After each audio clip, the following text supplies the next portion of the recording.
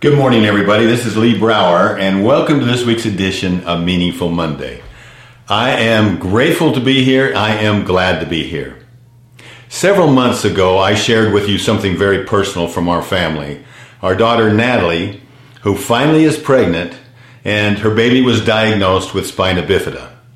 And what that means is that in May 15th, when Natalie's baby's due, and she's already named her Sloan, which means warrior, by the way. And so when little baby Sloan is born, she's immediately going to be transported into surgery. And several surgeries later, hopefully within a few weeks or maybe a month or two, she'll be able to come home. She's most likely going to be paralyzed from the waist down. And so to help us go through that, one of the most empowering things are stories of gratitude. You know, stories of gratitude, that true gratitude, the highest level of gratitude. So we're going to ask a favor from you in just a minute. But let's talk about that tip of the pyramid, what we call the gratitude pyramid. At the bottom of the gratitude pyramid, and actually separated slightly from it, is ungratefulness. On the opposite end of that pyramid is the highest level of gratitude, or what we call empowering gratitude. Empowering gratitude is that highest level. And it's more than just being grateful. It's more than just being generous. It's the whole ability to have action. When you combine gratitude when joined with consistent action, then it fills the heart with kindness. It fills the mind with understanding. It fills the soul with peace and love. That's the highest level of gratitude. And when we can hear stories like that, it empowers us and helps us go through hard times. So what I'm asking is, in today's world where you can have an incident on a United Airlines flight, and all we see is the negative news, and it gets worse and spreads like wildfire. How does that empower? It doesn't. But let me share with you, I'm the recipient of several emails frequently that come in on gratitude. And here's a sample of a couple of them.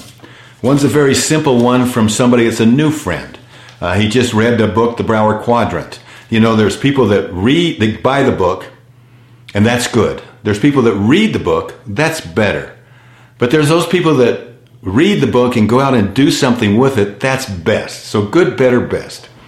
And this is one from somebody that's taken it out and doing something. His name is Bob. He's from Dayton, Ohio. And Bob says, Lee, I was just getting my shoes shined while getting my car washed. The guy that came after me sat down and mentioned to the shine guy that it was his birthday. When I got up, I told him that I thought it ought to be a law that you get a free shine for your birthday, and paid for his shine along with mine. At first he wanted to decline, but I told him that would ruin my birthday present to him. He was undone. What a blast. Thanks for making my day, Bob. Let me share another one that happens to be airline related. A good friend of ours and a colleague and a supporter of Wacky and Empowered Wealth, a few years ago, was traveling to the airport with a colleague, and they were discussing how the attitude of the American Airlines flight crew had really dropped down. And the colleague said, I have a solution for that. At least I think I do. He said, my last flight, I went out and bought a box of chocolates, and I took it in and gave it to the flight attendant and said, here, give this to the entire crew. You don't get enough compliments for what you do, enough gratitude. So I just want to say thank you very much and sit down. Well, this is from Dave and Julie from Dallas, Texas. So Dave says, man, the minute I heard that, I decided I was going to do the same thing. He's getting in action. See, gratitude in action. He went out and so let me read his words. Since that day, our family has given a box of Russell Stover chocolates to the flight crew on every's all in bold, on every flight we've taken. When we fly with the kids, they fight over who gets to give the chocolates. When we are preparing for a trip, they ask Julie and me, do we have the chocolate? We want nothing in return. We simply say, you do not get enough appreciation for all you do. This is for you and the crew. The flight attendants are blown away with this $10 gift. Now, it's more than that, and you know it. It's just gratitude in action. It's so contrary to what we're seeing right now that it makes such a huge difference. Funny things has happened as a result of the gift. We've been upgraded to first class. Pilots have announced our names as VIPs on the plane. Numerous times the entire crew has come by our seats to say thank you. We've been showered with food and other things. Now, he says then, it has been a joy to share this experience of showing gratitude and appreciation with our kids and others.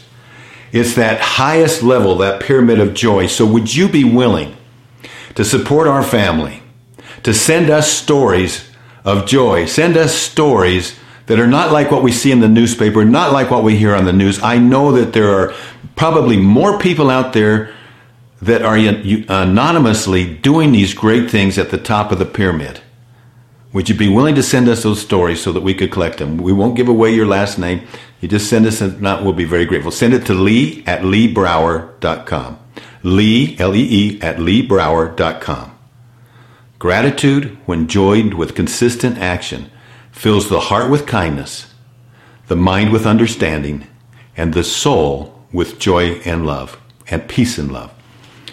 Thank you for letting me spend this day with you. Thank you for your help and your inspiration to me. I'll talk to you next week. Bye-bye.